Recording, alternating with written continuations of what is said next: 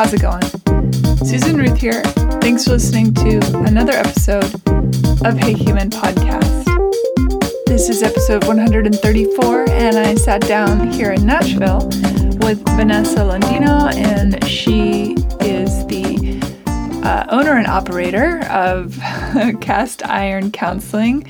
She's a therapist here in town in Nashville, and she is a wonderful human. It was really great chatting with her. We covered a lot of stuff, covered a lot of ground. I think you're going to enjoy it.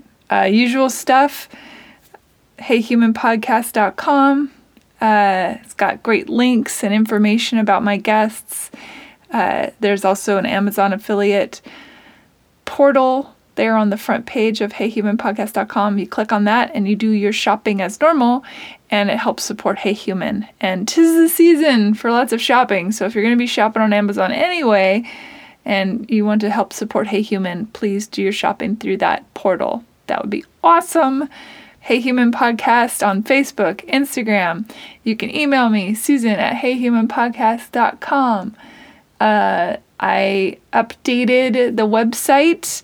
There's some changes on there that my dear friend Ren Renfree, try saying that 5 times really fast, from Aren Creative has helped me do. And when I say helps me, I mean I sat there and said, I'd like this. And he went, okay, and he did it. But, here we are. So check that out. I'm very excited about those changes. It's subtle here and there, but there's stuff on there. And what else? I think really that's pretty much it. Thanks for listening. That's important to say. And hope everybody is doing well. It's that time of year where things get kind of dicey emotionally for a lot of people. And just want you to know that I'm on your side, and I'm out here, and I love you, and I appreciate you, and we're all in this together. So tarry on, as they say. Nobody says that. I think I watch too much British television. All right, everyone, here we go. Vanessa, welcome to Hey Human. Hi, thanks. How are you? I'm good. Good. Yeah, good. I'm good. We just met. Mm-hmm. You were sitting on a panel for a mental health lecture. Yeah. I'm not actually sure who the official sponsor of that was. It the Musicians Alliance? Or? Yeah, it's called Music Health Alliance. Music Health Alliance, yeah, which looks like a really good group of people. Yeah. They do good work. Yeah. I love going to mental health forum type panels. Mm-hmm. I find it fascinating, especially because everyone has a different perception of mental health, and certainly advocates for awareness of mental health are on the spectrum of like, let's de-vilify it, let's talk about it. There's all these different things, but there was particularly things that you said that really piqued my interest, which is why I wanted you on the show. So thank you for being here. Yeah, thank you for having me. Let's start, kind of go backwards a little bit. Okay. What's your background and how did you tumble into your profession? Yeah, it's a tumbling for sure. Yeah. I remember being in grad school and a professor from another university was guest lecturing, and he said something that I'll never forget. He said, no one thinks as a child, I want to grow up and be a therapist. It's something that comes, I think, it's born out of suffering. And I suffered and grew up in New Jersey. My mom was an immigrant. She came here from Colombia. And my dad was a first-generation Italian. So they were used to struggling to create a life for themselves and their family, and their siblings and parents struggled to create a life. So what I was raised with was a really kind of innate, assumed sense of struggling and overcoming. What I didn't get was the tenderness and the slowed down attunement to my emotional life that all children need. Did you have siblings that you grew up with? I'm the youngest of 4. We're 4 girls.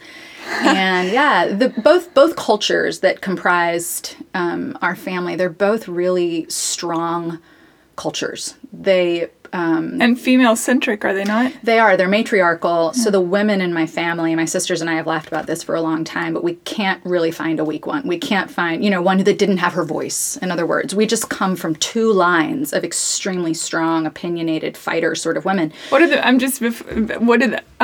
men like in the family then? If in a matriarchal society, what happens to the men? It's a really complex question. And I'm not sure I have a great answer, but what I will say is there was a lot of passivity. There was a lot of characteristic coupling of the opinionated, emotionally expressive woman and the passive intellectual male. There was also a ton of addiction in my family system on my dad's side. So there was a lot of drug abuse and alcoholism just going back generations. Through the men, you mean, or through Both everyone? sides. Both sides. Okay. Lots of addiction on that side. On my mom's side, there was a lot of militant religiosity, which basically does the same thing. Both are meant to medicate emotion. So that's interesting. Yeah, it's super interesting. We all have very crafty ways of medicating our emotions. Some receive more accolades than others. So if I'm very religious, people think, oh, she's such a spiritual woman, but I'm still not feeling a thing because, God is in control. Well, because you've given yourself up to a higher, right. Well, it's a spiritual bypass. Yeah. Right? I don't have to feel feelings because I'm spiritual. And also, I think for some, and of course, we never speak in absolutes because that's, the absolute thing is Right. there are no absolutes. Right. Sure. But I think for many people, even the idea of maybe going through an intermediary to get to God, to have somebody, to know that there's a God force that is creating options and taking away options, it allows a person who doesn't really want to be active in their life to let go and not For sure. really Take responsibility. in a lot of ways, And be present with themselves in all of their parts, right? So the darker parts of me, the shadow, in other words, I don't have to pay attention to because it's forgiven, it's redeemed, and it's with us always and kind of always functioning. Yeah, it's fascinating. It's a whole It really other is. ball of wax. Fascinating. Yeah, So that's like sort of the soil that I grew up in. So I Right. have a lot of the strengths associated with overcoming. I'm resilient. I'm resourceful. I'm creative. What I didn't get was the ability to hear my own heart and tend to my own emotions with care. And I didn't really learn how to connect intimately because when life is about survival, there is no intimacy. No one has time for it. And that's, sort of Maslow did a good amount of work on the hierarchy of needs. But when you're really just trying to survive a really harsh environment, and for me emotionally, that's what that was, we didn't know how to name our feelings, talk about them. Nobody did. And I think it's important to point out that sex and intimacy are totally different. 100%. That you can have sex without intimacy and vice versa. Sure. So Yeah, intimacy, I mean, it's a huge category. For me as a child, what I think about when I think of intimacy with a child is the ability to be present with that child in a really respectful, honoring, curious way. and to care for their vulnerability, I suppose. They are, by very nature, vulnerable because they're dependent. So yeah, I sort of grew up as best I could. I went to the Tisch School of the Arts, and I have an undergraduate degree in, I have a BFA, I have a Bachelor's of Fine Arts, and I was in the arts, which is where we met at that panel, probably why I got pulled into that. And worked in the arts for 10 years, and just really was sort of in survival mode. Did you know it at the time? No, but I knew I was miserable. I had moments of great achievement and accomplishment when I would book shows or book gigs and that kind of stuff. But day in and day out, I knew I wasn't relating well. I had sort of turbulent relationships. And for whatever reason, I had some sort of awareness around that. Some people never do. I did. And at 23, I called a therapist and got into a really, really good situation with her. And she saved my life. When the time came for me to call her, the message I left that day was, I need someone to call me back soon. I'm afraid I might hurt myself. So I was crumbling. Interior world was crumbling. Exterior, you never would have known it. I was just on a straight trajectory up. Well, good for you for speaking up, because I think, again, there's that vilification of feeling broken or feeling like you can't keep going. Yeah. And to be able to overcome all that outside noise and say, I need help is humongous. Sure. It was big, and no one in my family understood. You know, I was sort of mocked and ridiculed for that for years. It's sort of an old school, kind of traditional family system. You know, it was referred to as psychobabble, that kind of thing. And then I remember sitting in her office. It was in she had an office on 34th Street between 5th and 6th Avenues in New York City, and I could see the Empire State Building out of her window. And I just remember sitting there and looking at the Empire State Building, and I looked at her one day and I said, Mary, do you think I could do what you do? And she said, Vanessa, I think you'd make a marvelous therapist. And it planted a seed, but I wasn't ready to water it yet. And then I look back on my life, and I was sort of always the deep, probing, emotional one in my family. I suppose that's what led me into the arts. But when my sister, you know, I'm the youngest, so my sisters all went to school before I did in college. And my sister, Michelle, was a psych major. And I remember grabbing her psychology textbook. I would have been about 12 or 13 years old, and sitting in her closet and reading her undergraduate level psych textbook for fun. So this has always been in me. The arts were sort of my family's dream for me. And I fulfilled that for as long as I could handle it, and then stepped out. And then long story, I got to Nashville, went to graduate school here, and the minute I stepped in an office with a client, I just knew I was home. Yeah. How does the family look to that now? A couple of members of the family, probably one, respects it. I have a tough situation because I'm the youngest. So when you're the youngest daughter out of 4 girls in a matriarchy, there's no respect. I mean, you're basically the lowest person on the totem pole. So, you know, there's a theorist who'd say I probably have an inferiority complex around that. I'm sure I do, Adler. But I don't look for it anymore. I think for a long time, I really wanted their respect, and I got it. Well, I got their praise when I was accomplishing great things in the arts, because that's easy to praise, and no one else in my family could sing, dance, or act, so I was the only person that did that. But part of how my family system operates is everybody in the family thinks they're an expert. So they don't like still that I am in mental health. I think on some levels it's threatening for them, so I don't really bring it up. I don't talk about my career a whole lot with my family. I would imagine that would bleed out into regular life too, when, like, in dating or your friends. Is that not something that, are you going to analyze me? Or yeah, I get that sometimes. You know, I'm single, so I date, and sometimes on a first date, if somebody hears I'm a therapist, they'll ask me that. Are you analyzing me right now? And my answer is always the same. If I'm not getting paid, I'm not analyzing you. Right. And I try not to analyze my clients too much in that way either. It's just not really human for me to do that. Yeah. What doesn't bleed out, and again, this is sort of a lot of my own background. This is why I became a therapist, is the situation in my family. While there was a lot of love, there wasn't a lot of nurture. And so I have a very different experience in the world than I do in my family. I'm I'm the same person, but I feel like I get a completely different experience of myself with other people in my life versus my family life. In my family life, for whatever reason, I'm kind of always the youngest kid. But in my life, I feel very respected and seen and got your shit together. Yeah. Well, sometimes I do, sometimes I don't. But the people that I pull in close in my life, if therapy has taught me nothing else, it's taught me what safety feels like in my body. And so the people that I pull in very close to me in my life are people with whom I have a feeling of safety. And I know what that feels like, and I know what danger feels like in me, and it took me years to come back in touch with my body and really feel what it feels like to be in the company of someone who's safe.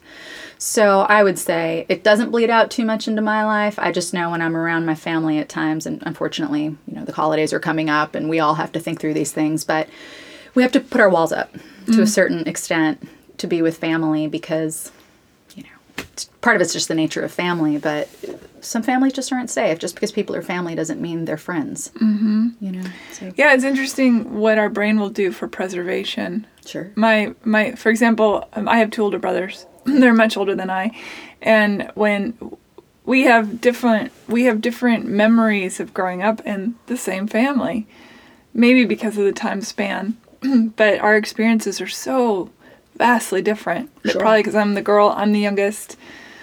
Just all the different things that create family dynamics. But it's fascinating to me that I can go into my parents' house and not see things, and my brother can go into my parents' house and get triggered by things that he sees. And he and I have talked about it, and it's kind of like you said, there's just comes a time where your personal safety comes first, and so you say, I choose not to see that because it's not mine. You know, that's my parents' things. Yeah. It's not my things. Yeah. And it is an interesting way our brain navigates us. Yeah, for sure. You know, I am never, put it this way, it never ceases to amaze me how complex and sophisticated our survival tactics are. Mm-hmm.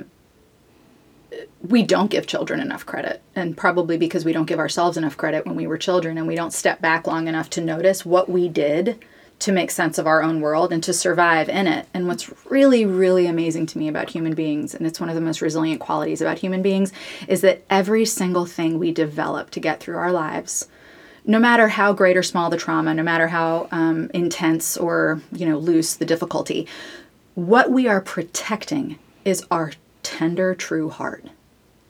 No one teaches us to do that. It's this rare gem of truth that we all live with that very few of us are conscious of.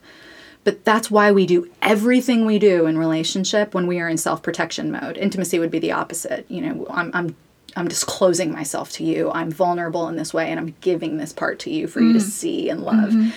Self-protection is exactly the opposite. And what we are protecting is this pure treasure of a heart.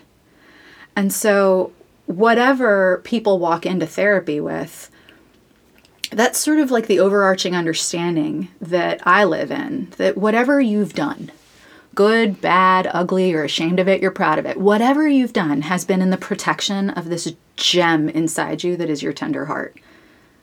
That's where you start. Just understanding that on some level you really love yourself anyway, Do you think that people have a natural inclination to love themselves? Of course. You do? Oh, yeah. That's a very optimistic... in my daily life, I find that people start with the self-loathing, and eventually you can get them to the beauty of themselves. In fact, I just had a Marco Polo this morning with a dear friend of mine who lives in California, and she was talking to me from last night, and she was on her bed talking, looking up at the phone, and she said, "Oh, my face looks fat in this," and then she went on to talk about stuff. And then when I responded to her, I had just woken up, my eyes were pretty puffy and things, and I said, I opened up a thing, I watched hers, and then I said, "Oh my gosh, I look so puffy," and then I went on to talk, and then somewhere along the way I said, "Isn't that interesting? I just realized that you started your conversation with some self-loathing, and then I started mine with self-loathing." I said, "Why do we do that to ourselves?" Yeah. It's... Yeah, sure. It's interesting that I've seen it over, and especially, I'm not around men so much that and I'm certainly not in the bathroom with them, but when I go to the bathroom with groups of girlfriends at a wedding or something, and they first they all compliment each other, and then they start tearing themselves apart. Not the other person, but themselves. And I'm like, God, where do we learn this? I know it starts real young. Yeah. Television and, media and all that kind of stuff. But we can. I also think it's part of the human condition to feel shame, which is what we're talking about. And even shame for feeling good about oneself. Sure. That's even... Oh, yeah. Shame is equal opportunity. Oof. Yeah. One of the things that I've learned and explored and experienced and talked with a lot of clients about is sometimes the most vulnerable thing, actually most of the time I think the most vulnerable thing we can do and share with another person is not our failure and it's not our fear, it's our beauty.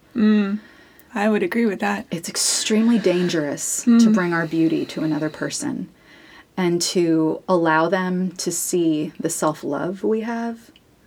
So it would be interesting to be part of a cultural shift there, that we're going to stop apologizing for ourselves all the time and actually lead with beauty. I think it's just safer to lead with shame. I think everybody speaks shame.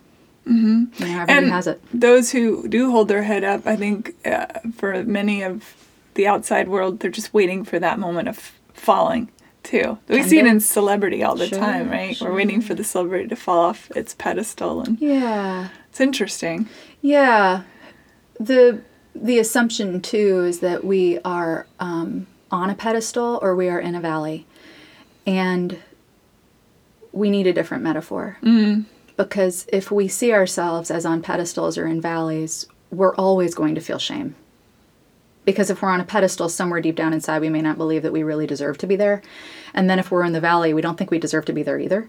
And the truth is, we don't deserve to be in either place. We just deserve to be. You know, and I think that gets into more of sort of an existential place in all of us, where I don't have to convince you that I'm good or bad. I can just be with you and be in front of you, and you can be with me, and whatever happens is okay. I think you nail it right there when you say, you know, I come to you who I am, and however you respond to that is on you. I know who I am. Yeah. You know? Yeah. Man, and I dip my toes in that water as often as I can, sure. but it's so easy to forget or to lose that rope you're holding onto. Yeah. And then you tie it around your own neck, you know? It's just this sure. whole, like, Sure. And then we get, you know, this gets into a little bit more of neurochemistry and neurobiology, but when we have neural pathways, which, if we're not familiar with that means, your brain is basically a system of electrical circuits, and the more that you do a certain behavior, the deeper that neural pathway grooves in. So it's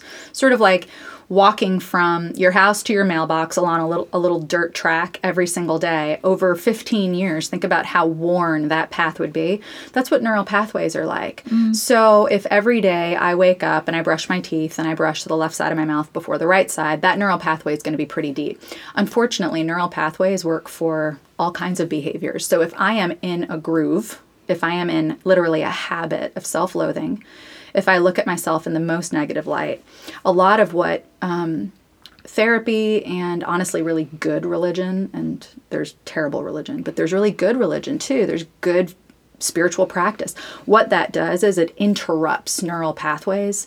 And the first experience that people typically have when they try and do something different is fear, because it's unfamiliar, right? Sometimes we like the devil we know. And so what I find in myself and in therapeutic work and just in relationships in general is that people are terrified to love themselves. They don't know what they're like. If they actually wake up every day and think, I'm great and I belong here and I'm loved, it's scary. So I think we need people. Why is it so scary? Why? It's a good question. It's a good question. I think one of the biggest questions we have is, am I lovable? And maybe we're afraid because we're afraid we're wrong. Okay, if I wake up and jump off this cliff of self-confidence and believe that I really am loved, whether it's by this being we call God or the self, which one could argue is really not anything different one from the other. Exactly, right? Will anyone agree with me? Will I be alone? There's no greater fear. There's no greater existential threat than aloneness. Which is, I suppose, why religion is so powerful, because you're never alone if you have a higher power. Yes. In theory, there's an Yes. integration. Yes. There was a moment of breakthrough for me in therapy when it was kind of it's a funny story. It wouldn't seem like that big of a deal, but it was to me, and that's sort of how these things happen. But I had built a relationship with a therapist here in Nashville that I trusted a lot. And we were working through some of the deepest places of trauma that I went through as a kid. And he went on vacation. And he was gone, he went away, and he was gone for like a month. That's a long time. It was. He sort of took like a leave, and I think he went to a conference, but there was a vacation involved. But he was gone for a month, and he sent me to another therapist for a month because he was like, look, you're like, elbow deep in it. I really want you to continue this work. I trust this person. Go to that person. So I did. But when he came back, I was eager for him to come back, and I was eager to tell him about the work I had done while he was gone. And I woke up that morning, and I had done quite a bit of emotional work by that time, and I was very well aware of the fact that I was afraid that he no longer loved me. So in therapeutic language, what we would call that's transference, right? I was transferring my idea of a father figure onto him, and I really wanted his love. And whatever his feelings were for me is not really the point, but the point was I felt loved by him, and I was afraid that he had forgotten about me. And I woke up that morning, and I went to my bathroom, and I looked in the mirror, and for the first time in my life, I looked in the mirror, and I looked in my brown eyes, and I said, it doesn't matter if he does. I love you. And something in me just closed and healed that morning. I felt it in my body. It was like, whew, it just came together, and that rift has never been opened again. I think that's the fear. Can I love myself well? Are you in a constant state of that then? Have you crossed the Rubicon? It's a slow process. I will say that I haven't felt that level of dependence in therapy since then. I do believe something in me kind of closed up and healed that day that thankfully hasn't been re-injured or opened up again. But I'm also, living a life that's different. I don't expose myself to lots of traumatizing situations as much as I can help it. Yeah.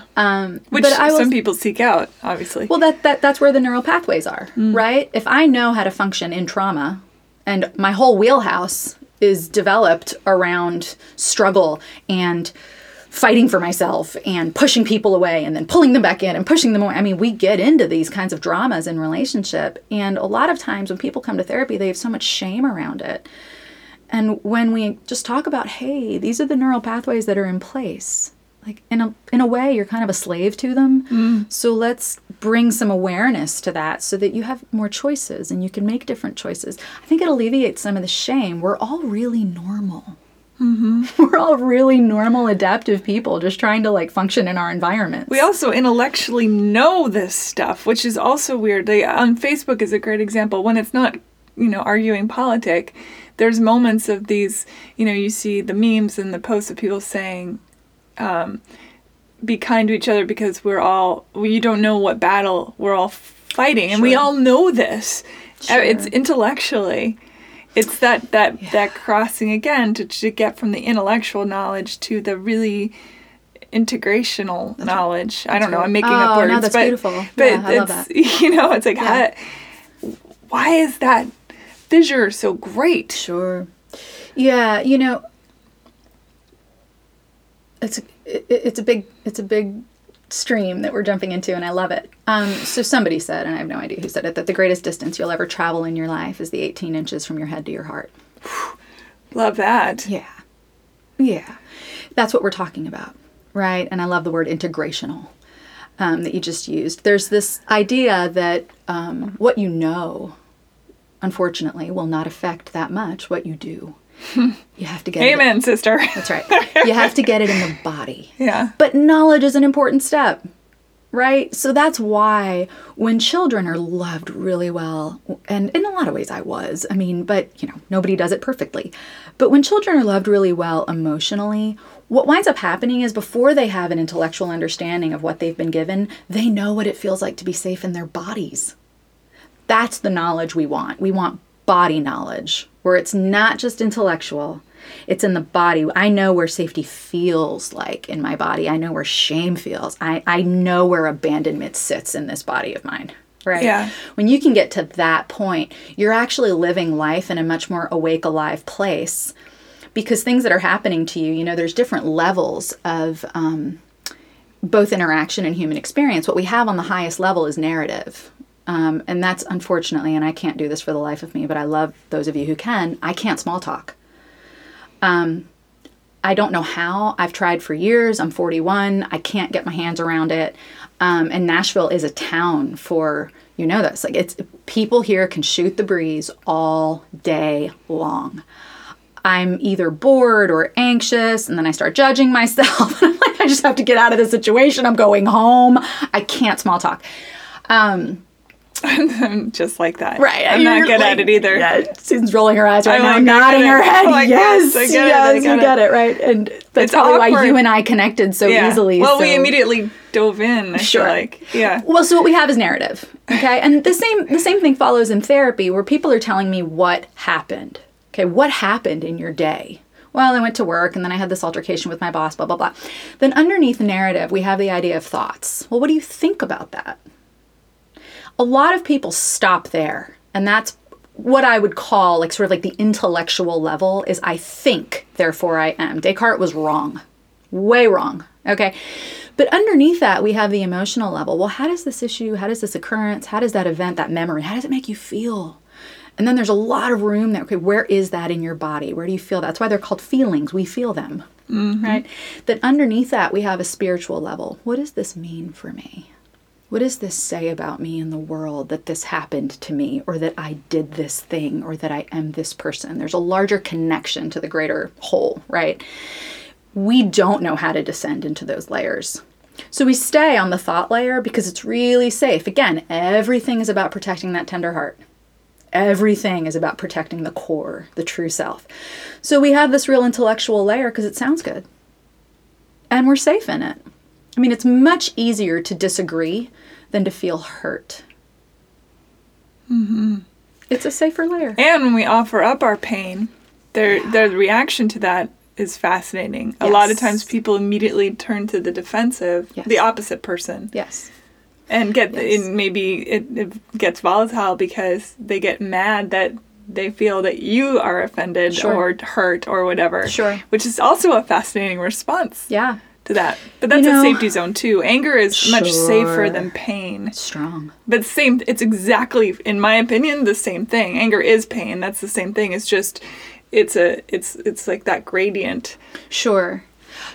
And I will, confession time. I lived a lot of my life, honestly, until very recently, in a very bundled state of anger. And here's what I mean by that. There were a lot of emotions going on underneath me. And I didn't know how to talk about them. And here's sort of the wounded healer coming clean, right? I talk with people all day long about their emotions and how to talk about them. But it's sort of that classic thing where you can see someone else do it and you've got a lot of perspective on them. But in my own life, I was really struggling with just saying, hey, I feel blank. Can we talk about that? I had lots of defense mechanisms. And in my world, again, because of how I was raised and the people that raised me, it came out as criticism, shaming, judging, critical thoughts, critical words, dismissal, disgust. I mean, I had all kinds of ways of moving myself away from the person with whom I was having the difficult emotion.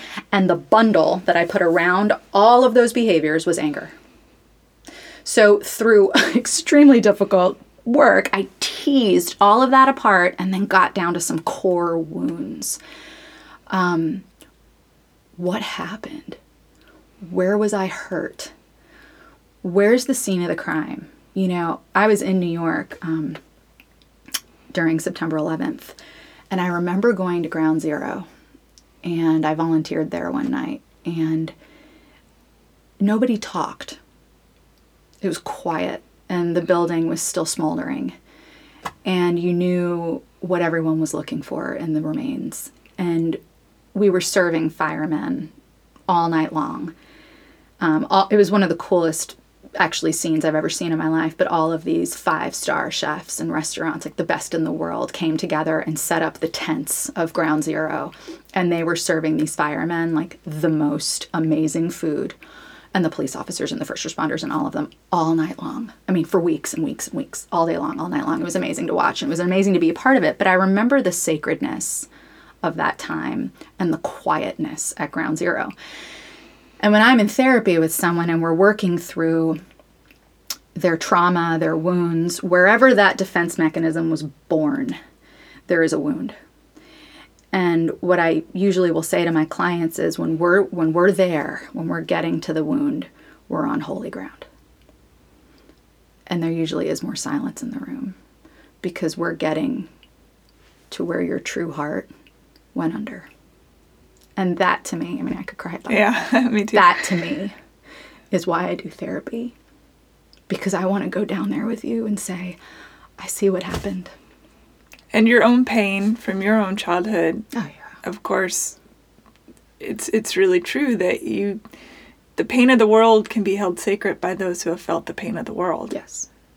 There's that understanding. Yes. Even if it's a different scenario. Yes. That pain. Yes. Just like love, just like everything, you can't understand that until you yourself have truly felt it. Yes. That's true empathy. It is true empathy. And, when people are looking for a therapist, And this is such a bigger conversation than just therapy, but psychotherapy happens to be really an art where we talk about these things and we live in these truths quite a bit. But therapy, and I tell my clients this all the time, it's not the only way to heal. It is a way. Look for someone who's done their work. Look for someone who's done their work. Look for someone who understands their own story deeply. That this is how these things happened to me. Here's how they affected me. Here are the behaviors that I developed to survive this. That kind of fluidity with one's own story and one's own life honestly alleviates so much shame, not only in the clinician, but in the room, because I don't have to hide in fear about what I've done, because honestly, I understand why. And I understand, okay, look, here's the basic human need. We don't really have that many at the core of us. We need to be affirmed and accepted and loved, and we need to belong, and we need to feel safe. We need to feel seen, right? What we do to meet those needs is called life. Right? And so there are healthy ways to meet needs. Okay. So if I really have a human need for intimacy, which is part of being a human, it's just how we're built. We're social animals. We are extremely wired for intimacy, like no other animal, really. If I go about that by trying to have meaningless, in the sense that like it's not really meeting the need for intimacy, but it's coming close, sexual liaisons, for example, right? And that's giving me a lot of, I'm kind of thinking of an example right now, but let's say that's giving somebody a lot of anxiety about their lives. Like, I keep having partner after partner after partner, but I'm really not scratching the itch and I'm not getting, but there's a lot of shame there, depending on their system and where they come from. They may have a lot of shame about for example, their sexual life. What we have to stop doing is looking at the behavior. The behavior is relevant in that it has consequences and it may create pain or joy. But what's really important to look at is the need. And that's where a lot of the work of therapy lies, is like you got to get past your behavior and put it over here. Put it against the wall. We'll come back to it. If you really need to feel ashamed of it, I promise you, we can come back to shame. But for the next 45 minutes, let's put this over here and let's move into a place of curiosity about yourself. What were you after? What did you really want? That's where your humanity is. It's in your desire. It's in that core need inside you, right? So maybe you made this decision and it wasn't the best decision. And you kind of came close to what you're really looking for, but it's not quite there. Now let's talk about how to get that met in a healthy way. And can you forgive yourself for the ways that you did it in an unhealthy way? I think so much self-loathing is rooted in a lack of understanding of oneself, a lack of compassion for oneself, and no self-forgiveness. Let it go. You're a human. Yeah, I think many keep the cat o' nine tail quite handy. That's in case we need the flogging. Yeah, that's right. The self-flogging. And I think about that kind of stuff that, you go back when you're feeling a thing or not feeling a thing and you stop for a second and say, where did I first feel or not feel this thing? Right. And try and go back as far as you can remember. Right. And then for me, my practice is then to say, okay, little me, because it was likely childhood something. It's generally childhood something. Little me, what's going on here? Why are you responding? Adult me responding? How is that correlating? Yeah. And it's really interesting that the conversations. Oh yeah. And every time I do that, I have this practice in my mind. It's like it's my own little mind castle. I have a couch. And I love that, a mind castle. Yeah. That's great. But I did, when I left, when I got home, after college, I left home for college. It was just a perfect thing. My grandfather passed away and left me and my brothers money. And so with that, I was able to really move out and go away. Yeah. Which is wonderful. And then after college, I still was there. Do you know what I mean? Like, so that's when I started therapy. And there was a therapist that sort of taught me that thing about going back to feel the first time you felt something. Yeah. So anyway, for my mind castle, there's this giant couch. It's very long. It gets longer all the time. Yep. And whenever I go back and meet one of me as a little me over the course of my life, and sometimes they're a little bit older or whatever, I then have the conversation and then bring them into the couch. And then all these little me's are sitting on this couch. We're all, and I know it sounds insane. We all are watching a movie and we've all got popcorn. I love it. And like if I close my eyes, I can picture some of us, you know, like one of me, I've got a monster suit on. I came to the party with a monster suit. Yeah. Which of course is likely my little me being defensive, trying to protect myself. You got it. But there's all these different characterizations. There's the word. Yep. And there's something very lovely about this group of me's. Yes. I'm the matriarch of the me's. Of course. And they all look to me for protection. That's right. And I've also agreed to honor them and love them and not let anyone hurt them. Yes. It seems surreal, but it really works for me. Yeah. First of all, thank you for sharing that with me. This feels like sacred ground. Yeah. Thank you. And all of them. Yeah. Y'all know my secret now. Well, this is this is a brave couch. woman I'm sitting with. A really brave woman and a wise woman. I love this. And so there's an entire branch of psychotherapeutic practice that's all around the inner child. And for those of us who have done inner child work, what you realize is that there are inner children. It's not a child. There are so many parts of the self. So one of the ways, and I'll jump on this topic because I love it so much. One of the ways that I had to understand. It made me sweaty. Yeah, right. Huge risk. I got real warm there. Anyway, go on. Well done. Sorry. Well done. I'll probably break a sweat here in a second. So brave. So I was looking at the parts of me. And there are 3 eras of my life that seem to be pretty significant. And all of the other children that I know I have inside sort of come in these 3 chapters, so to speak. But there's the 6-year-old Vanessa, the 16-year-old, and then the 24-year-old. And the 6-year-old is just a sprite. She's the most playful, pure, loving, affectionate child. And she was also sexually abused. And so she can't make any sense of that whatsoever. And I'm speaking in third person, but it's me. Sure. But she has no idea what's going on. She only knows that sometimes she can't feel anything from her neck down. Right. And then there's the 16-year-old me who is the churning emotional artist. And I love her. You know, she sat on the floor of her bedroom in high school listening to the Indigo Girls crying. You know, she's that like a churning, beautiful, creative energy in me. And then the 24-year-old in me is the New Yorker. And I don't want to stereotype people who live in New York, but when I lived in New York, the walls I had around me were high and thick for a reason. I've got a very tender heart. And in order to function in that environment, which honestly in a lot of ways felt exactly like my family of origin, very achievement-oriented, not a lot of emotional care, I developed a personality that was harsh, haughty at times, conceited at times, just gross. I mean, I look at that and I'm like, oh, Vanessa, I can't believe you have to admit this. But then when I look at her and I think, my God, you had to survive a lot that happened to you when you were really little. And when you combine that much trauma and then an emphasis on achievement, you have a very haughty young woman. It's just the way it turned out. So I had rejected that part of me for so long because I didn't like her.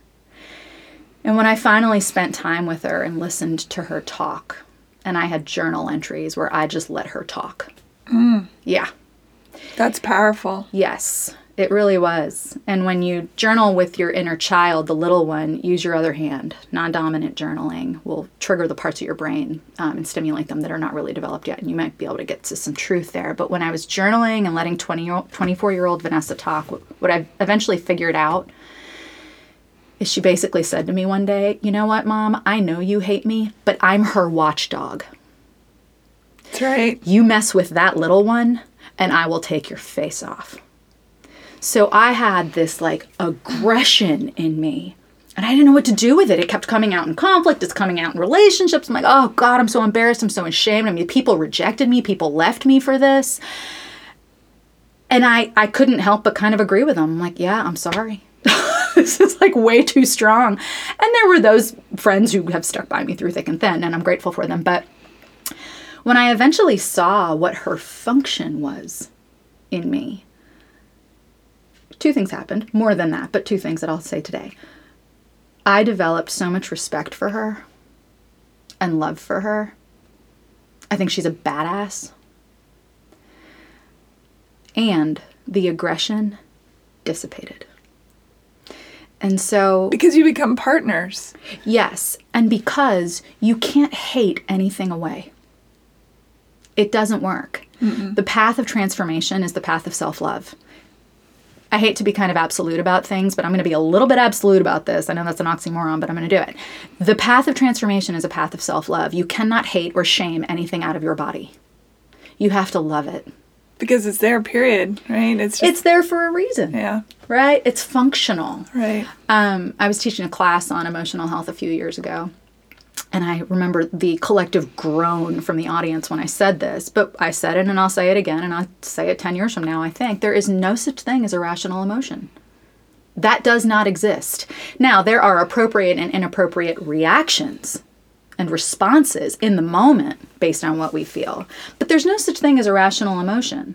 So when we look at our partners, our friends, our parents, whoever we look at, and we hopefully don't, but if we level this accusation like, you're being irrational. No, they're not. Something in them got triggered that's connected to a wound. And whatever they are feeling actually makes sense if you know their story. If you do not know their story, then you'll look at them and say, well, you're behaving irrationally. Mm-hmm. But if you actually know someone's story, you look at them and you say, what you're doing makes total sense. And I don't like it. I don't feel close to you right now, but what you're doing makes sense given who you are and the life that you lived. God, it's so good. Yeah. So powerful. So good. But it's true. I only bring to the table all of my experience. Right. I can have empathy. I might have intellectual understanding, mm-hmm. but I can't truly know you in that way. That's exactly right. And there's an existential loneliness in that, that there's a proverb actually in the Bible that I really like, and I'm going to butcher it, but it says something to the effect I butcher Bible passages all the time on this show. Let's butcher them together. They're old. They can the handle idea, it. They'll last. Is there. I think the idea is there.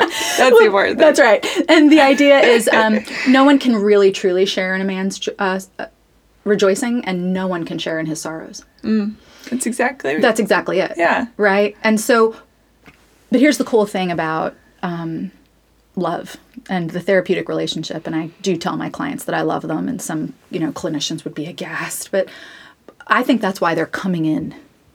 They want an experience of being loved for exactly who they are, and I don't have a problem telling my clients that I love them, and they know that I do, and I do. Well, in all honesty, listening to you speak on that panel, I was like, oh, this is a damn good therapist. I've been to many a therapist, but I was like, there's just a...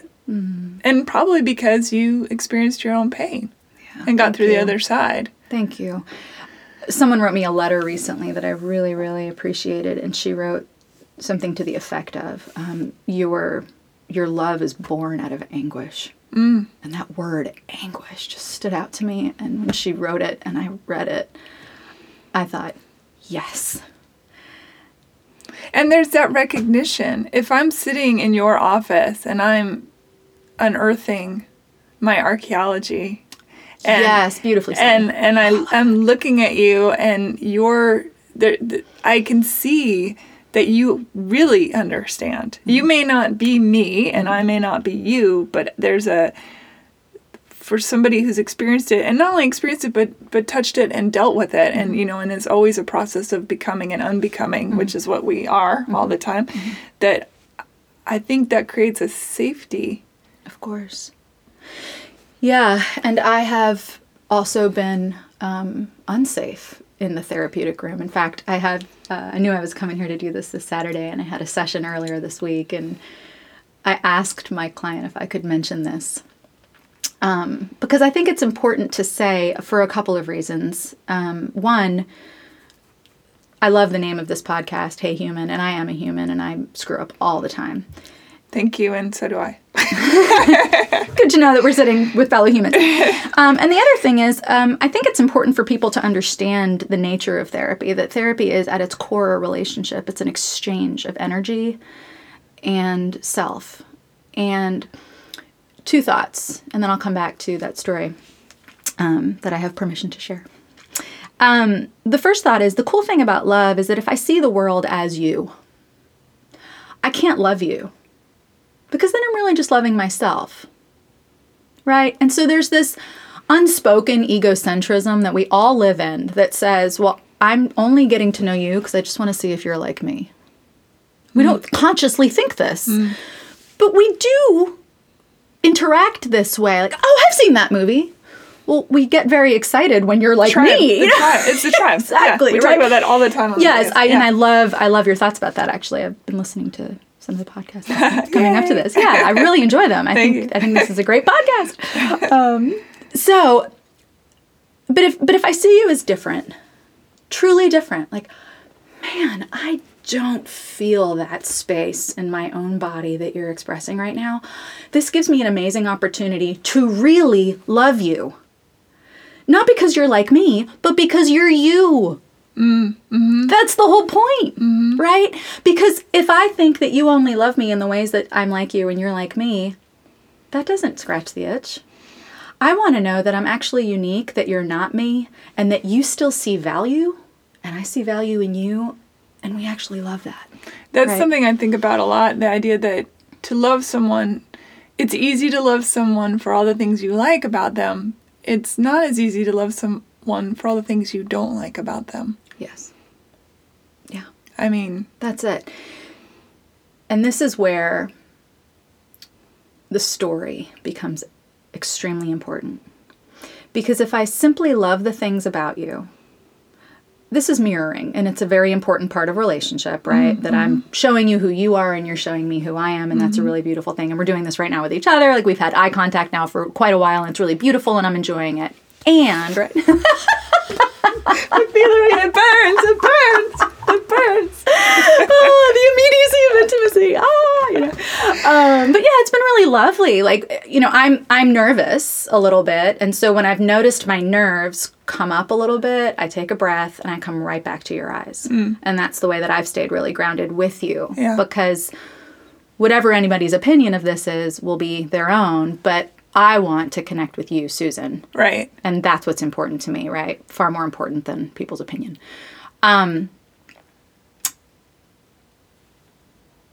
See, now I got into looking at your eyes and I completely They're beautiful, are they They not? are gorgeous. My mom is from Colombia. Susan Jordan's eyes are absolutely gorgeous. I could eat them like my sausage. Goodness, she's so tall and so gorgeous. My mom all the time. The nature of love, loving what is different, right? Yes. When we start to get curious, and I have done this wrong more often than I have done this right in my life, because I will form judgments, right? I will make assumptions. I will use this body of knowledge that I've collected in my head for 41 years, and I know what I'm working with, but I don't. What I have to do is actually stay with my body, stay with the curiosity, and go, okay, here's what's coming up right now. Here's how I feel about it. It's different than me. I feel a little bit uncomfortable. Tell me more about that.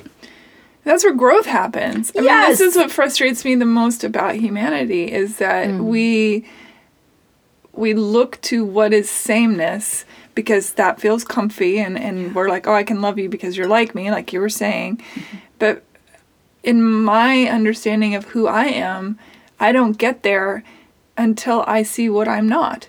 Yeah. And so if I'm looking at you and you're all the things I'm not, I can be like, oh, okay, this is really fascinating. I'm not any of those things.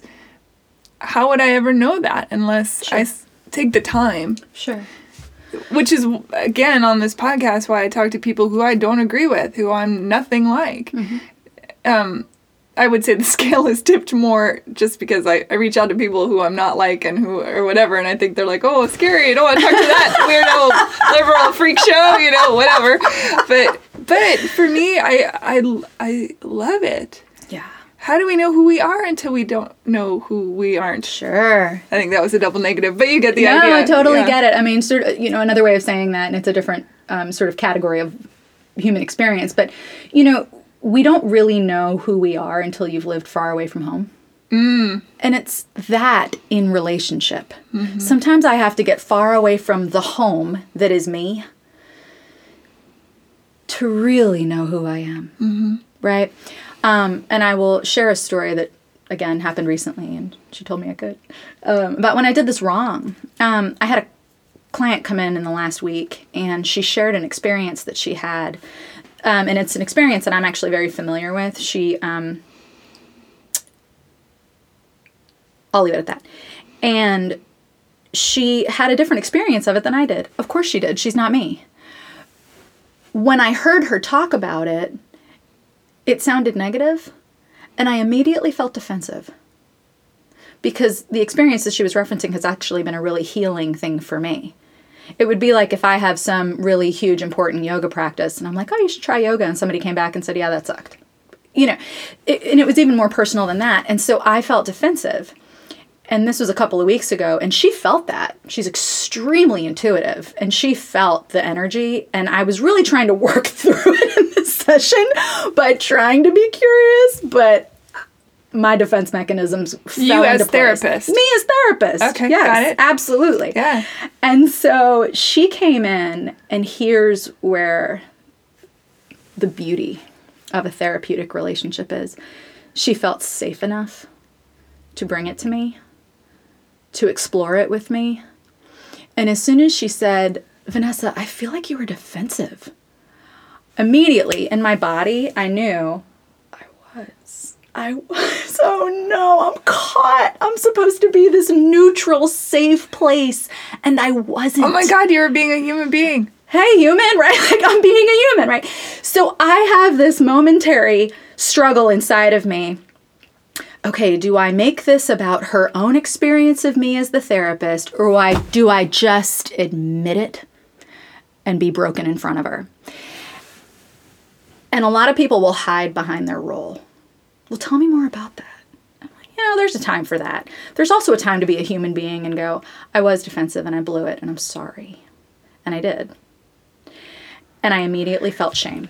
And I was getting ready for her rejection and abandonment. And it was big. I mean, I was like, look, I really feel like I failed you in that moment. And if you feel like I am not the right therapist for you, I will completely understand. But this was kind of a big mistake. And of course, in my mind, it's enormous. And she was like, what? No. Oh, I totally forgive you. Thank you for saying that. And I said, well, here's what's important.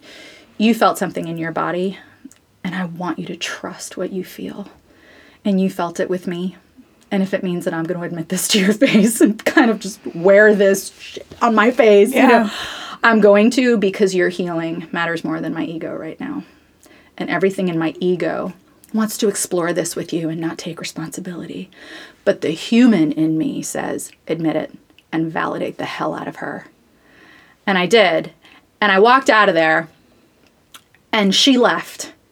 And the session ended. It was my last session of the day. And I just went over to my desk and I stood there for a minute. And I was like, well, the conversations we have with ourselves. I'm like, sister, that wasn't your best moment in therapy. But you know what? Your integrity is intact. March on. Mm-hmm. And that was it. And that you bring up such an important point is that no matter, I can't even tell you how many years of therapy. It's been a lot of therapy for me. And, I still have my foibles. I still forget. I still trip over my own feet. Of course. Because I'm a human being. Yes. And I think you also bring up a good point is that when you're in partnership, whether it's friends, family, lovers, whatever, that you when you're having those moments, if you're capable, and a lot of people aren't, of course, they're just not there yet, but if you can say, like, I'm having this moment, it's really hard, I don't know what it means, or I don't know what I'm feeling, or whatever, for the other person to be able to say, okay, I get that, like, be in your moment and everything. Yeah. It's like that moment of humanity. Sure. The ego is very powerful, though. Oh, yeah. Oh, fucker. It's a fucker, that's right. Yeah, and the ego, there's lots of ways to conceptualize the ego in this work and in this field, but one of the ways that we understand the ego, or that I understand the ego, is the ego is a bit of a watchdog. I mean, the ego is protecting. It's protecting us from the shame of our brokenness. Like the 24-year-old you. That's absolutely haughty and whatever. Sure. When you were talking about that, it made me think of multiple personality disorder, right? So our DID they call it now, right? Sure, so I was thinking, isn't it interesting that there are two ways to deal with trauma? There is the DID where the brain actually splits into different people, and each of those people take over to protect the core personality. Or in most of us, it's the other thing, right? Where in this moment, we're going to be kind of an asshole. In this moment, we're smarter than you. In this moment, we talk baby talk. That's it. In this moment, we cry at the dumbest stuff, whatever. And to me, that's fascinating because we all have multiple personalities. Of course. Absolutely. One's just happening very internally and creating these really evolved and involved people. Yes. And the other is just... fluid, a little bit more fluid. Yeah. But it is so interesting to me. It's fascinating. I completely agree with you. And the goal of all of those scenarios is integration. Whether, and really what would distinguish someone with what we call DID, and I'm not big on diagnoses. I think we talked about this on the panel discussion. Yeah, and I can talk about that more. I do, yeah. Sure, we can come back to that. What we would call someone with DID is dissociative, right? So when the personalities emerge, there's not a consciousness of them, and when they retreat, there's not a memory. Okay, that's at the very heart of a dissociation, is a loss of memory, right? Over here, I can say, wow, I was really acting like the 24-year-old. Or the baby in me came out, and, I've been known to, break into baby talk myself when I need to feel small and I want you to protect me, right? So the goal is always integration. The goal is always to, and I love this, to build yourself a sofa and put your people on it and pass the popcorn. Because whether or not someone is conscious of the dissociation or unconscious of the dissociation, we're dissociated. We're fragmenting. That may have been trauma. It may just be the world we live in. It's hard to be a whole person, right? But to put all of these precious, precious parts on a sofa and give them some popcorn and say, hey guys, I got you. Yeah. I got you. Diagnoses. So on the panel, there was something that I had written down in the journal that I was keeping in that moment that said, I believe that you said the pathology of emotion. And I thought, I'm writing that down. I want to know more about that. So can we dig into that a little? Yeah, let's dig into that. We pathologize emotion. A lot of what brings people to therapy is they're feeling really strong emotion. They don't know why. They don't know what's happening. And they're worried about it. So the actual emotion itself is causing anxiety. Okay, now we're worried about being emotional. And what some of the work of therapy is, the fancy name for this is normalizing, but it's exactly what it sounds like. You just have to create some normalcy here. Like, this is normal. You are functioning normally for someone who has been through what you've been through with your personality and your history and your story. Like, you're normal. There's nothing wrong with you. You're just responding to your environment. So we create a space where we're not going to look at our emotions and the intensity and the strength of what we feel and be worried about it. We're actually going to look at the emotions and the strength and the intensity of what we feel and the length of the emotion, however long it lasts, with curiosity and acceptance that these are normal emotions. This is how emotions go. Sorrow is typically a slower emotion, right? When we feel sorrow, we're grieving. Sorrow is the indication that something that we love or value has been lost. Okay, that's what sadness is. What do you mean by a slower emotion? Meaning it drags out. We typically don't feel really sad, and then we're over it, right? Anger, conversely, is, if it's true anger, it's actually a very fast emotion. It's powerful, it's intense, we get hot under the collar, but if you can just wait it out without reacting, it'll pass. Emotions sort of have their own shelf life. Part of what we have to grow into are human beings who can tolerate them and love ourselves in them and through them and wait them out. Grief recently has been a theme in my life. And I was doing some writing about it. And the way that I described grief was a glacier carving out a riverbed that will bring a new stream of water. But the carving is slow and cold and difficult. So I'm waiting it out, trusting the process. And I do have a faith in a higher power, so trusting God that if I wait, there will be new life. Everything dies before it comes back to life. I trust that. It's the way of the universe. I didn't invent it. I'm part of it. I trust it. I'm living in that truth. So when we're in those places, the dark night of the soul, the struggle, the valley, we wait, we breathe, we talk, we find joy, and we wait, and it will pass. So why don't I pathologize emotion? How could I? It just means you're alive. I'm not going to pathologize you being an alive human being, but I will be with you in it. I'll go down there with you, and I'll sit in the hell of your world because I've been in mine. How, as a therapist, when you are dealing with someone, do you know then the difference? Because there is, of course, mental illness that is a chemical thing, right?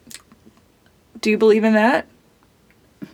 It's okay if you don't. Yeah, but I mean, I historically, this is what we're taught. Don't see the science. Yeah, because you talked about exercise actually creating a world within the brain that Yeah, what dispels. I was referencing there were the Duke Smile studies, 1999, and what they showed in those studies is that exercise is as effective as sertraline, which is what we call Prozac, for relieving depression, 30 minutes a day. I believe it was 3 times a week, or it might have been every day, but it was 30 minutes of cardiovascular exercise. It wasn't weight training.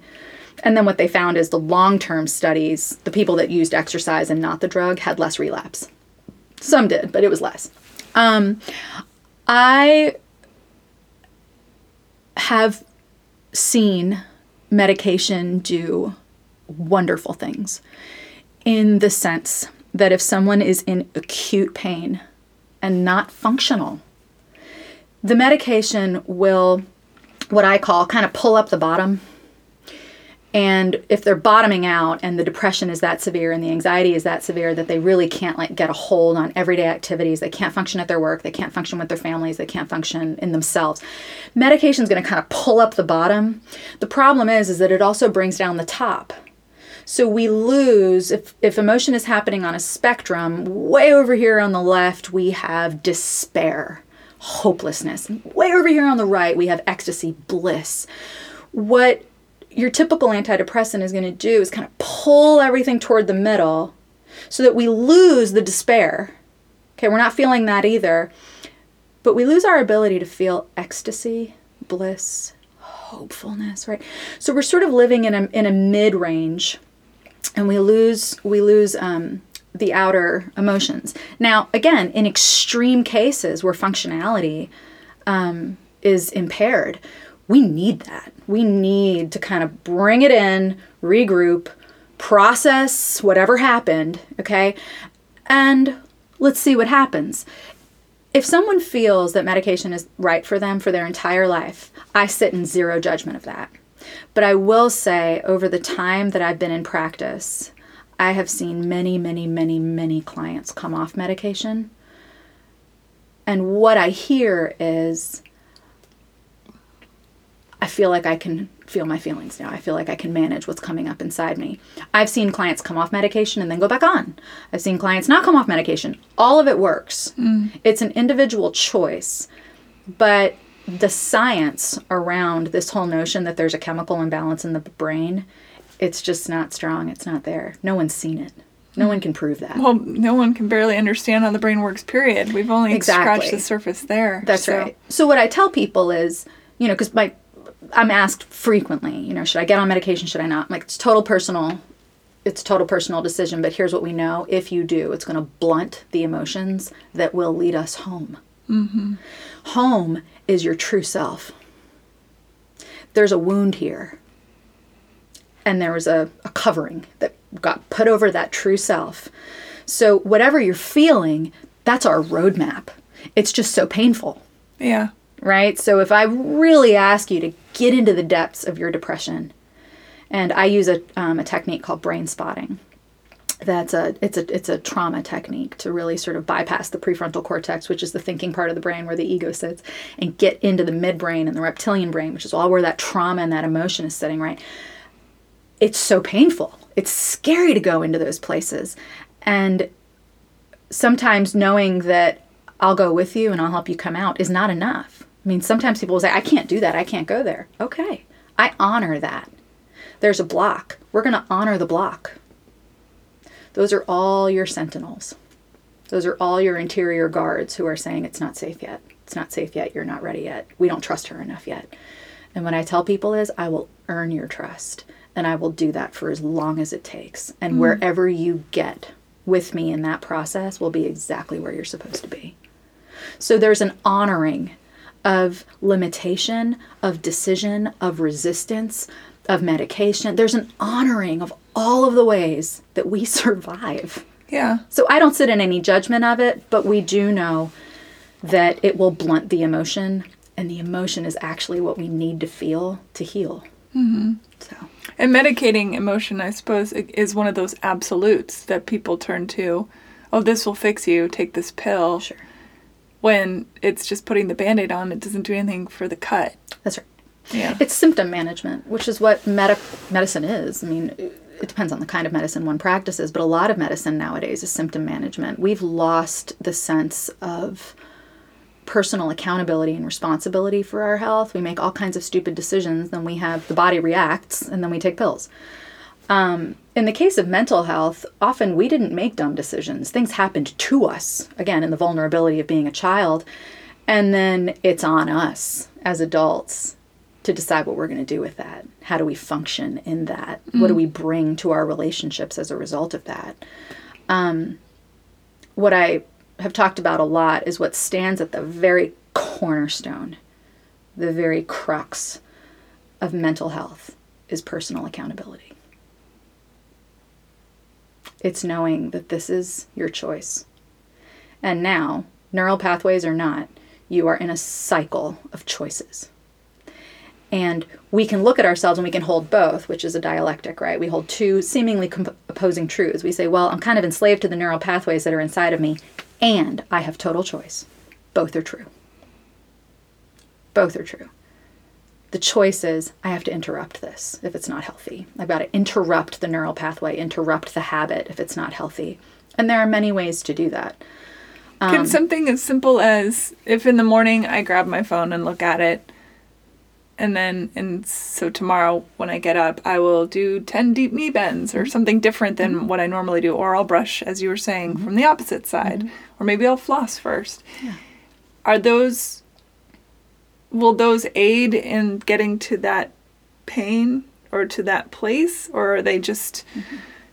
Do you know what I'm trying to say? I do. If you're living your life in the same pattern, day in, day out. Yeah. And you have this pain that you're managing, however you manage it, yeah. by disrupting this tiny area of your mind, by creating a new pathway, by doing something different in the morning or at night or whatever, will it come back over here and touch that thing you're trying to protect to let it open up a little? Or I don't know if I'm explaining what I'm trying to say. I think I understand you, and I love the question. Here's what I see in that question.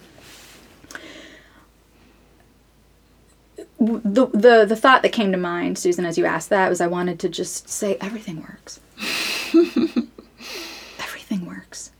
And the reason why is because there's a willingness and a desire. This is what the ancients teach us. If you knock, it will be opened. If you seek, you will find. If you ask, it will be given to you. If what you are trying to touch is pain. And so I'm going to brush my teeth differently this morning. Does that work? Hell yeah. Yeah, that's a really good point. Hell yeah. Because you've willingness given permission. and desire. That's right. You're opening a path inside you and saying, okay, I don't know what's down there, but I'm willing. It's like the butterfly effect. Yeah. With brushing your teeth. I love that. Everything works. Now, and this is the slower part of the process, right? Before I was a therapist, I put myself through grad school being a personal trainer. So yeah, I've been helping people transform all kinds of things for years. It's lots of fun. And I loved being a trainer. And what I used to tell people as a trainer constantly is you have to increase your tolerance for pain. Came up all the time. If you are going to get into really good physical shape, you have to increase your tolerance for pain. Now let's talk about healthy pain and unhealthy pain. And I use the body a lot, probably because I was a trainer, but also because people have a better sense of their physical body than they do their internal world. The internal world is sort of murky, and it's supposed to be. It's a mystery. But what I would tell people is there's good pain and there's bad pain. Good pain is, whoo, I can feel myself really working right now. Bad pain is if you feel anything in a joint, you tell me right away. If anything feels like it's pulling, tell me right away. And if you have physical pain, if it gets up above a 2 or a 3 on a scale of 1 to 10, stop and let's talk about it, okay? The same is true emotionally, all right? We have to develop the emotional muscles to do deep work. When people come to therapy, often they are in a lot of pain. That's why they're in therapy. That's why they've sought out a therapist. And so what the beginning stages of therapy is earning trust. The fancy word for that is developing the therapeutic rapport. But really it's earning trust. Okay, it's them feeling safer and safer in the room, hopefully. And then you got to learn their story and kind of find out what are the building blocks here, where'd you come from, tell me about your family, blah, blah, blah, mental health history, all that stuff. And then we have to start developing an emotional vocabulary. Right? Just like when a little baby is developing, like, where's your nose? You point to the nose. Where's the eye? They point to the eye. Where are the lips, right? And parents, they know where their nose and their eyes are. Unfortunately, we don't get that emotionally, right? Kids don't usually get like, hey, I think you're feeling really sad right now. Or I think you feel embarrassed. Are you feeling afraid? Like, we don't have an emotional vocabulary. We just come into adulthood and we've got these huge, robust hearts and no way to talk about what the hell is going on, right? So that's a lot of what beginning stages of therapy is developing your emotional awareness and your vocabulary. And that's where a lot of resistance is because we're starting to touch the wounds. Mm-hmm. Okay? Once people are willing, and this is where that courage comes in of like, okay, I want to heal this. I'm going to brush my teeth a different way. Once people become willing to talk about their emotions, once they sort of buy in that like this is an important part of you, it's really important, like this is an entire stream of information about who you are, is your emotional life, they start to develop muscle in therapy, and the therapy gets deeper. We still hit the roadblocks. I mean, humans are mysteries. So there's always going to be that like, wow, we're both stumped. What's going on here? This is so interesting and blah, blah, blah, But what they've developed is endurance, emotional fitness. I'm a runner, right? I think I mentioned this at the panel discussion. I remember when I couldn't run for 10 seconds, and I can remember the first time I ran 7 miles. Endurance is endurance. We need mental endurance, we need emotional endurance, we need spiritual endurance, and we need physical endurance. And the longer people are living in sort of a holistic, integrated way of being with themselves, the more they develop endurance in all of these areas. So what we have, and we're all doing this in different in different areas. There are some parts of me that are extremely emotionally resilient. And then there are some parts of me that are emotionally, I was talking to a friend of mine the other day. I'm like, you're going to have to really slow down what you're saying right now because this part of me emotionally is about 4. This part of me emotionally way over here is 41. This part is probably about 6 months. Will you hold me? Right. But knowing those parts of the self, right? And knowing that like, okay, this part's developing. So I'm going to be really careful around this part of me right now because this is where my soul is a child. This part of me can take a little bit more. Mm-hmm. The analogy between physical fitness and mental emotional fitness seems to resonate in this way. Yeah, and I'll go for months at a time working out, and then I might fall off it for a couple weeks, and I'm so hard on myself in those 2 weeks. And I think, God, I need to get to the gym. And then I make excuses like, well, I do go up and down the stairs a lot. And, I did do this. So that's kind of exercise. And blah, blah. But it's weird how human beings do that to ourselves. We don't even give ourselves slack. And I think about that and liken it to, like, when you go to a therapist and you really want to lie to them. You know, I've been in a therapy session where the therapist has said, he asked me a question, and I'm just, either I don't actually know the answer, or I give an answer, and then after I say it, I'm like, that wasn't true. I love that. You know what I mean? Yeah, I love that. I have friends who have been in therapy where, like, well, I don't really tell my therapist that or that. I'm like, what are you doing? You had to tell them this. You know, you had to tell them this. You know, there's a saying in AA that I like a lot, and I'm a big 12-step fan. But there's a saying in AA that says you're only as sick as your secrets. And the secrets are where the shame is, and the shame just keeps us locked down. So I have found a whole lot of freedom in working the 12 steps myself. Are you sober?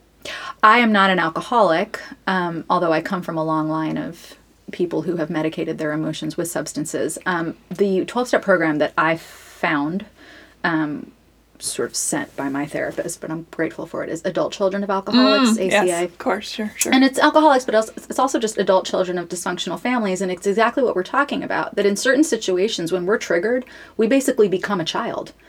And all of our child ways of coping and defending and protecting are in full force. And so again, the goal is not to just, love my inner child and let her rule the world. It's to reparent her with love, humor, and respect. Mm-hmm.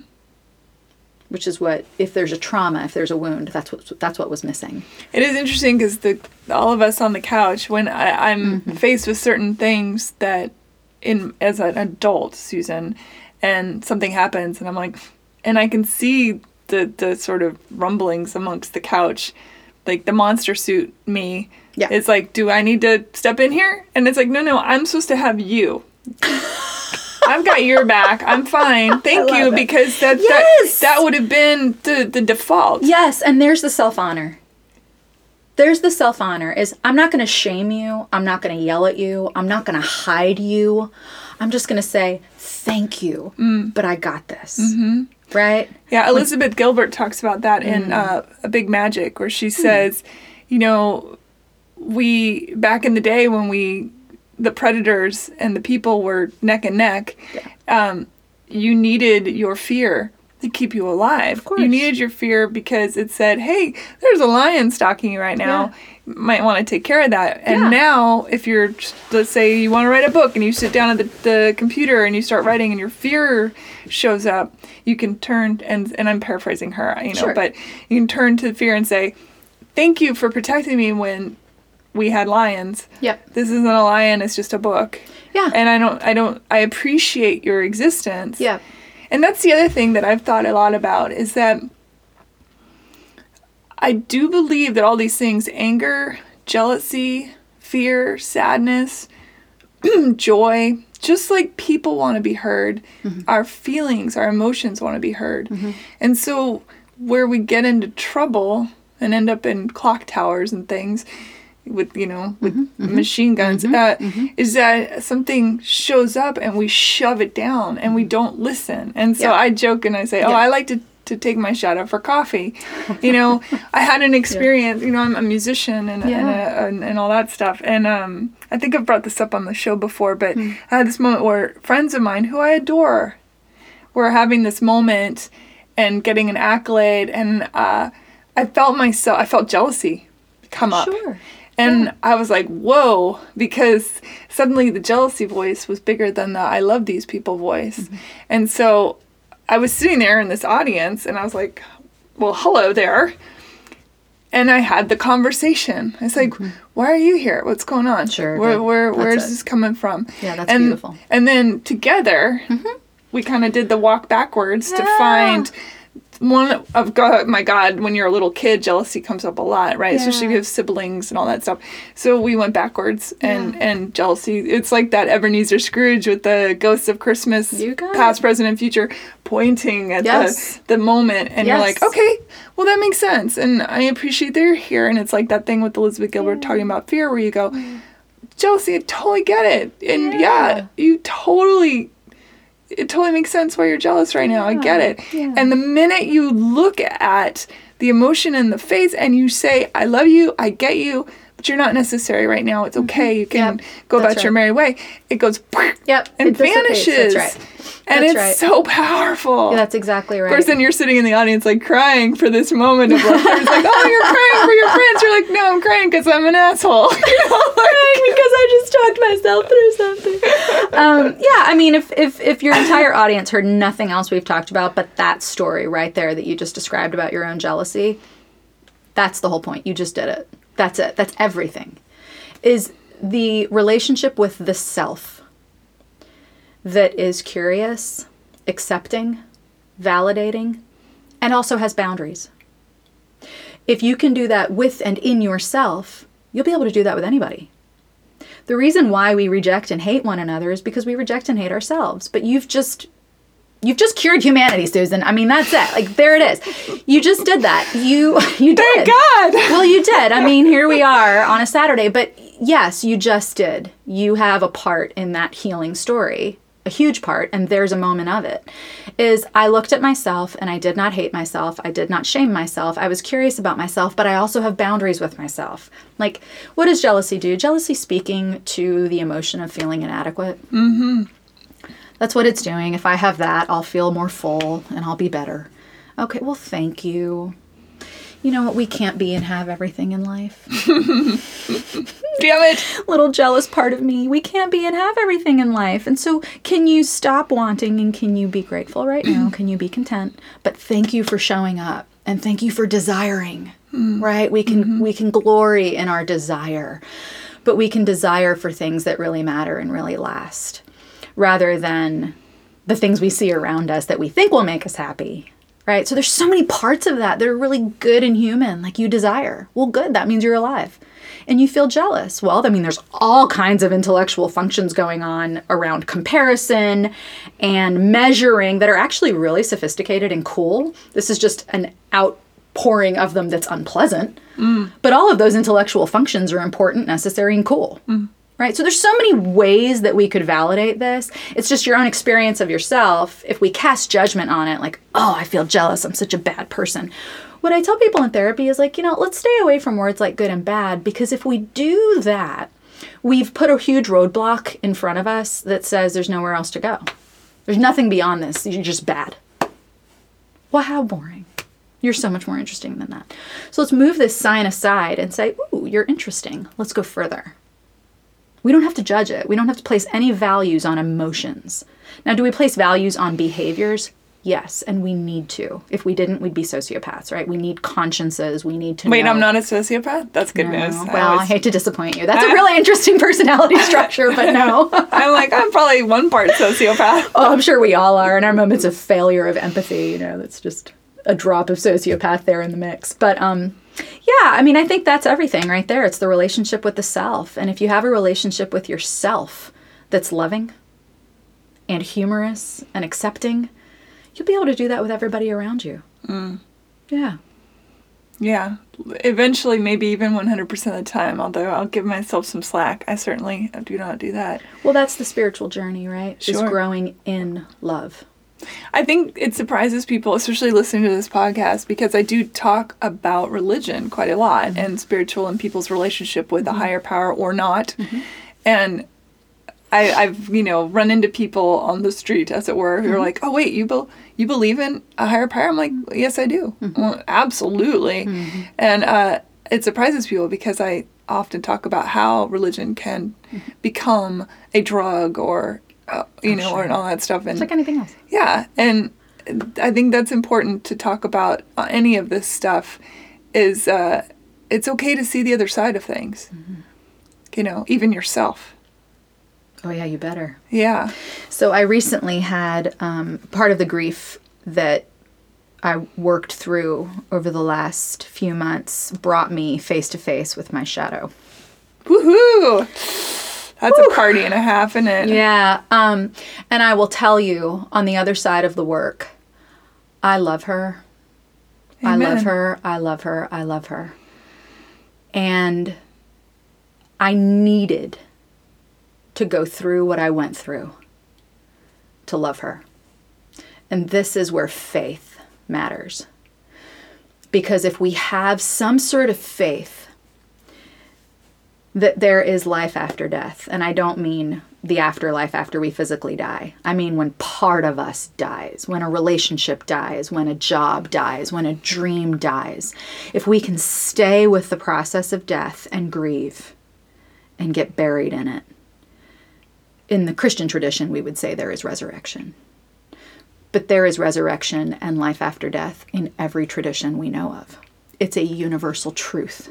So even science, because 100%. Because the seedling that comes Yes. to the tree, then the tree dies, and then it create, yeah, yeah. And that's straight out of, the Gospels. Unless if a kernel of seed falls to the ground, unless it dies, it remains a single seed. But if it dies, it bears fruit and blah, blah, blah, blah, blah. So these universal truths are actually true. And if we can get into that place where we're trusting, and, the type of therapy that I do is at its heart called pastoral therapy, but it has nothing to do with being a pastor nor serving pastors, although I have counseled pastors. It has to do with sort of the care of the soul. So it's a very holistic model of therapy. I'm looking at the story on numerous levels, right? What is their spiritual story, their sexual story, their intellectual story, their emotional story, their cultural story. But what I don't leave out is the spiritual story, because it's too important. It's like sitting at the very core of who we are is who we believe we are in the world, right? So what my understanding of humans is, whether or not they call themselves deist or Christian, it's almost irrelevant. They are in this story. They are in this energy that we're calling a human experience and we're calling life. And they have a place in it. And they're partaking and participating in the energy of it. The question is, at what level of conscious awareness? That's really the question. How aware are you of how you're moving through the world? How energy is affecting you, what energy you're putting out, what energy was imposed on you, right? All of that gets into sort of a different layer of understanding and being, but I think that's where faith is. That we can't see this, but there's no denying it. There's no denying it. And even atheists have a faith. It's just a faith in God, or a faith in science, or... Yeah, look, everyone has a higher power. It's whatever directs your thoughts. It's whatever you think is better, wiser than you. Yeah. Right? Everyone has a higher power. Everyone submits to something. I hope every day that I submit and surrender to love.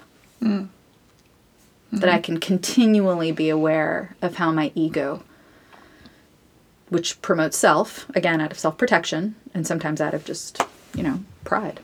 I hope every day that I can continue to make a choice to surrender to love, whatever that looks like, because it looks like a million different things. Amen. I could talk to you for hours, honestly. I'd love to start digging into shadow, but maybe you can come on the show again and we could talk about shadow. I'd love it, yeah. Because I think that's a huge conversation in and of itself. Yeah. And a fascinating one. Yeah. For sure. Yeah. Thank you. Tell people how to find you. Okay. And do you do therapy online and stuff? A lot of therapists do that, but I don't know. Nope. Okay. I don't. I need a person-to-person interaction. Okay. And if you start with me in person, sometimes we'll move to a Skype situation if you're out of town or if you move away. But that way I have a relationship with you first. I'm old school that way. So you're in Nashville, Tennessee. I'm in Nashville, Tennessee. The website is castironcounseling.com. Cast iron, like your cast iron pan, and cast iron counseling is the end of it. Why did you choose that name? I find that intriguing. Yeah, I've thought about it for so many years. I kind of chose it because it felt right, and then I've sort of lived into it. The words on the website, the language is as iron is basically poured into a fire and bent by heat. We arise from the struggles we face. So there's this understanding that bend with it, grow from it, and then eventually you grow a lot stronger. And also, and this was sort of a later revelation, all of my most of my cultural roots are Mediterranean, and cast iron is such a huge part of that architecture and that aesthetic, and it has moved me for years. I mean, it can bring me to tears. It's just so beautiful to me to see like a beautiful iron gate. For those who are nerding out, the Eiffel Tower is cast iron. which is really Is it interesting. really? Yeah, it's fascinating. I mean, I looked up cast iron and did all this work on it before I built my website. But yeah, that's why there was this idea that we are transformed by what happens to us and what the heat that we get into, and to go with it and be transformed by the fire. Dig it. Mm-hmm. Dig it. So that's the website. And yeah, I'm here in Nashville. I would love to do another. I mean, I could sit here and talk with you all day. I mean, hours. Yeah. For real. Yeah, kindred spirits for sure. Yeah. Thank you for having me. Thank you so very much for being on the show. Really appreciate it. They are. Bye, everybody. Really are. Thank Bye. you for listening. Bye.